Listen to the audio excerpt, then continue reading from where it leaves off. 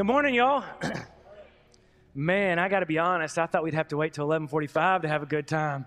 But y'all showed up today. Good job, guys. Love it so much. Man, we've talked about this at each one of these gatherings that we've had. Like, there are people around the world that would just give everything to get to do what we do. I mean, there's people, y'all know all around the world right now, people of all different languages and nations and skin colors are worshiping Jesus. Like they're celebrating the resurrection. And in some places, they're celebrating it with a whisper because that's all they're allowed to do. And in here, we're free to celebrate with a roar. And I don't think that's just a privilege. I think that's a responsibility. So today, everything you got, amen? All right, so I'm going to read the Bible because I think that's a responsible thing for me to do on a day like this.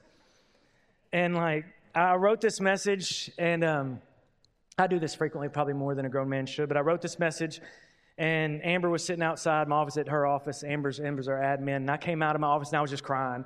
And I was like, oh, I'm crying. And she goes, what's wrong? And I said, I just wrote Easter. And she says, is it that bad? And I said, no, that's not why I'm crying. I'm excited. This is the good stuff, guys. So just soak this in and maybe somehow through the Holy Spirit, hear these words like you're hearing them for the first time, all right? John 20. Early on the first day of the week, while it was still dark, Mary Magdalene went to the tomb and saw that the stone had been removed from the entrance. So she came running to Simon Peter and the other disciple, the one Jesus loved. By the way, who do you think the disciple Jesus loved was? John. Who do you think wrote this book of the Bible? John. Isn't that cute that he called himself the one Jesus loved in the book he wrote? My brother's a pastor. That's the kind of stuff you'd do if you had written the book. I would call myself the brother of the one Jesus loved because I'm the most humble person you know, but not. So, all right, so anywho, let's get back to the story.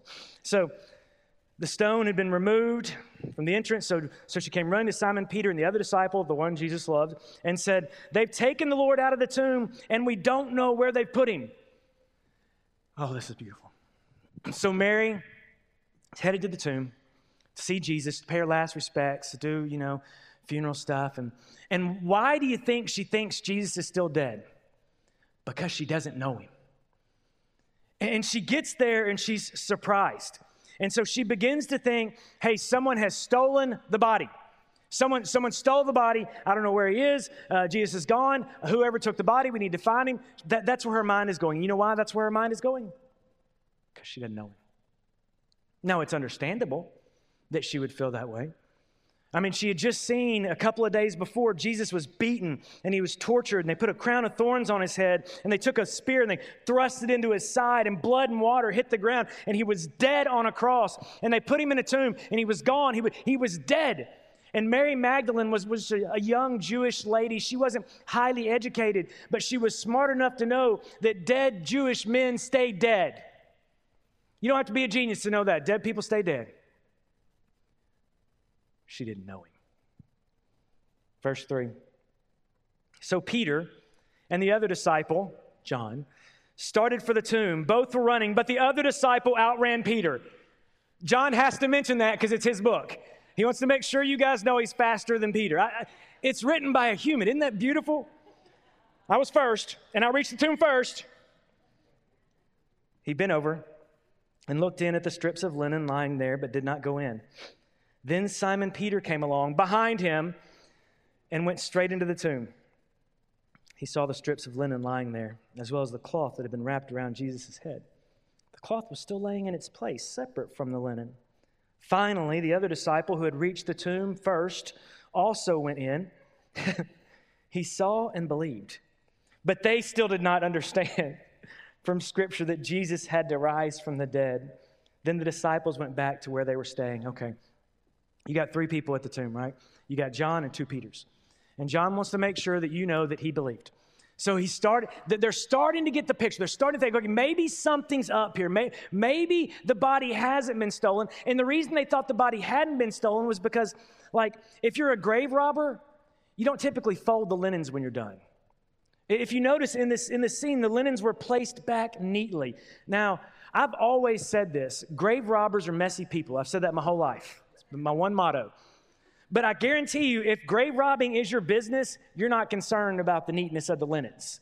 So they're like, all right, something's up here, but they still don't understand. And do you know why they still don't understand? They don't know him. Verse 11, this is when it gets dicey right here. Now Mary stood outside the tomb crying. As she wept, she bent over to look in the tomb and saw two angels in white seated where Jesus' body had been, one at the head and the other at the foot. They asked her, "Woman, why are you crying?" "They've taken my Lord away," she said, "and I don't know where they've put him." At this, she turned around and saw Jesus standing there, but she did not realize it was Jesus. He asked her, "Woman, why are you crying? Who are you looking for?" Thinking it was the gardener, she thought Jesus was the pool boy, the gardener. She turns around and says, "Sir, if you carried him away, tell me where you put him, and I'll go get him." I read this week, and I was like, dang, Mary, what's it going to take? She's in the tomb. She sees the two angels. They look at her, and they say, "Why are you crying, girl?" Right? And Mary's just like, "Oh, they took Jesus. They took Jesus." And while Mary's eyes are fixed on the angels, I picture it this way. Now, y'all know, Jesus walks up behind her and kind of puts his hand on her back and says, "Hey, girl." And for some reason, Jesus' voice in this sounds like Justin Timberlake to me, and I don't know why. He's just cool, right? He's just cool. He's like, hey, girl, right? Jesus is cool. And "Hey, girl, why are you crying?" Right? It's more like Andy Samberg, but "Hey, girl, why are you crying?" Right? And so that's what's happening in that scene. And her eyes are fixed on the angels, and he's talking to her, and she turns to Jesus, who's now standing beside her with his arm on her shoulder, and she says, "You're the gardener. Find Jesus for me." And he's like, "Oh, this is great. This is great." And I love this story so much. Jesus was right there beside her, and she didn't even know him. Doesn't that sound ridiculous? Except there was a time in my life when Jesus was standing right there and I didn't even know him. Maybe you've been in the same boat. There was a time for me when Jesus was standing right beside me and I didn't even know he was there. Like he was in the room and I was in the room and I didn't even know Jesus was right there beside me. And I remember that time, but the time that I remember more are the times when I knew he was in the room and didn't want him there. So there have been times in my life when I didn't know Jesus was there, but there have been other times in my life when I knew he was there and wished he hadn't been there because I didn't know him. And maybe you've been there too. Mary is standing right there next to Jesus. And you were standing right there next to Jesus. And Jesus was standing right there next to you, but we just didn't know him. Here's the good news. Verse 16. Jesus said to her, "Mary." She turned towards him and cried out in Aramaic, "Rabboni," which means teacher. That verse right there is where I started crying, and I'll tell you why. Mary didn't know Jesus, but Jesus knew Mary. Jesus knew Mary. And I didn't know Jesus, but Jesus knew me. And he knew every single thing about Mary. He knew her doubt. He knew her fear. He knew her pride. He knew what she had done before. He remembered the day he stood between her and the rocks. He remembered the day he brought Lazarus out of the tomb. He remembered Jesus knows every single thing about Mary. And he says, "Mary," and reaches out his hand. And listen to what she says in verse 18. Mary Magdalene went to the disciples and said, "I have seen the Lord." She doesn't say, "I have seen the pool boy." She doesn't say, "I have seen the gardener." She says, "I have seen the Lord. I have seen Jesus." After she realized that he knew her, she knew him. And that is the good news of Jesus Christ. He knows you. He knows you. And she remembered, he knows me. He's the one who was there for me. He's the one who didn't leave me. He never forsook me. He didn't condemn me. He stood between me and the religious people when they tried to stone me. Like she remembered him and he remembered her and they knew each other. And that is what Easter allows to happen for us. He knows you. Jesus never quit on Mary. And he never quit on you. You know why you're sitting here today, by the way?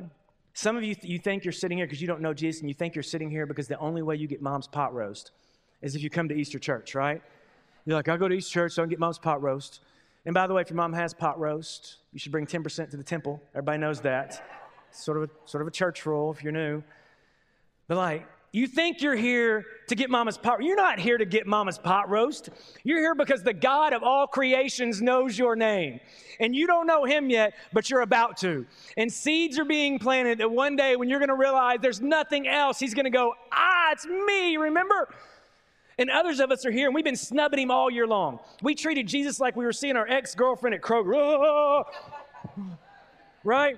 And he's like, no. It's time for you to stop being embarrassed about me and start acting like you know me. That's where life is. Let's listen to what John 17 says. This is so good. After Jesus said this, he looked towards heaven and prayed, Father, the hour has come. Glorify your Son, that your Son may glorify you. For you granted him authority over all people, that he might give eternal life to all those you have given him. Now this is eternal life, that they know you, the only true God, and Jesus Christ whom you have sent. I have brought you glory on earth by finishing the work you gave me to do. And now, Father, glorify me in your presence with the glory I had with you before the world began. This is life. And there is no life outside of this. And you want proof of this? How many of you, let's be honest for just a second, how many of you looked for life everywhere else before you got to Jesus? Come on, raise your hands. Be honest. Me too. And what did we find in those places? Death. We found death. We looked for life everywhere else. This was not our first option, if we're honest. Jesus the Christ wasn't the first option for most of us. We tried a bunch of other things, and what we found was death. And what we have realized is he knew me the whole time. I acted like I didn't know him, and now I can know him. And in that there is life, real life, the kind of life I was created to experience. And guys, you can spend the rest of your life searching for life, and you will never find it until you're willing to know him and act like you do. He came so that we might have life. And life is exactly what we have. And can you imagine, man, someone who knows every single thing about you, and still they're proud to claim you? And still they're proud to claim you. I mean, he doesn't just know the stuff you told your small group. He doesn't know that unspoken sin you're talking about, everybody praying about on Facebook. He knows everything. Everything. And still he claims you. And if you want to experience life, claim him. The Easter story is not complicated, it's just hard. It's easy to understand, it's hard to live. But this is life. And my prayer is this, that there is someone today in this room right now, and I pray to God, I've been praying for this, there is someone in this room right now who doesn't know God. And what I'm about to say, you're going to think is cruel until you know God. And I pray that there's someone in this room right now or online who doesn't know God. I pray that you become so broken that you realize the only way to have life is by giving your life to Jesus Christ. And that sounds cruel until you know him. And once you know him, you're going to know that was the kindest thing I ever prayed for you. And for those of us who do know him, my prayer is that for the rest of the year, we act like we know him. That we act no matter what. If it's Rona round 4, we act like we know him. No matter what happens, we act like we know him because that is life. It's Easter, guys. The King is alive. Do you know him? Act like it. Amen.